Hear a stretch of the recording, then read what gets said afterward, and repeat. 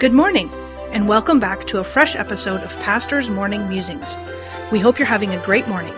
This morning, Pastor Jeff will share with us another great thought from the Word of God.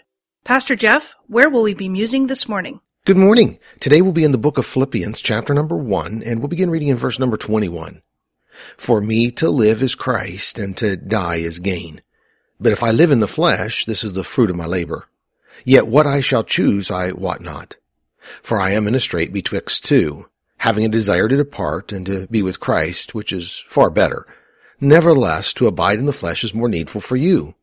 And having this confidence, I know that I shall abide and continue with you all for your furtherance and joy of faith, that your rejoicing may be more abundant in Jesus Christ for me by my coming to you again.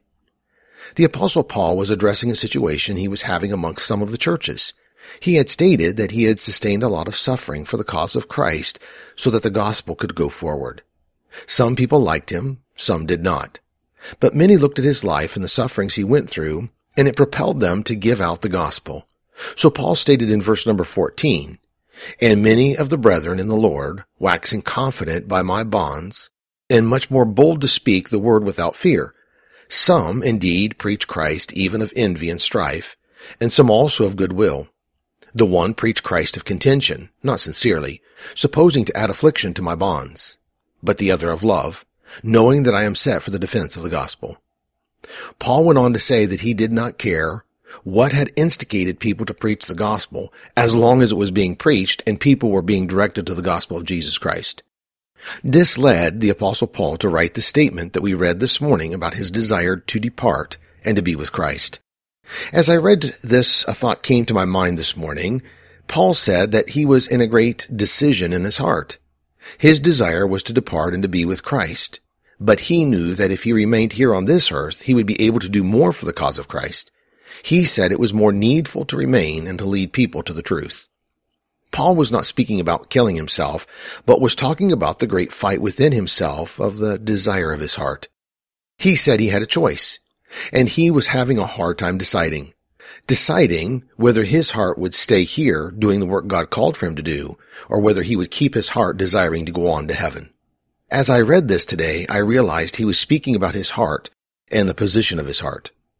Each time a problem happened, each time someone spoke against him, each time he was suffering for the cause of Christ, his heart longed to leave. He did not want to stay here and suffer. He wanted to go on to glory. But Paul realized that was not the right position for his heart to be in. He had to make the decision in his life of which way he was going to allow his heart to go, not his physical body. Jesus said that where our treasure is, there will our heart be also. Solomon said, guard your heart, for out of it are the issues of life. Paul said that it is with the heart man believeth unto salvation. But the choice is ours. Where will we allow our heart to go, or leave, or stay? In the work of God on this earth until he calls us home, or someplace else? I read a Barna Group study that said 42% of pastors polled said that they were thinking about leaving the ministry. Well, let me say, men, don't worry, you're not alone. Paul felt the same way, but so do many people sitting out there in the pews. Paul said he knew the right place to put his heart and not allow the suffering to cause him to dwell in a place that was not good for him to dwell as he did the work of God, and the church didn't need him to be there. Where is your heart today?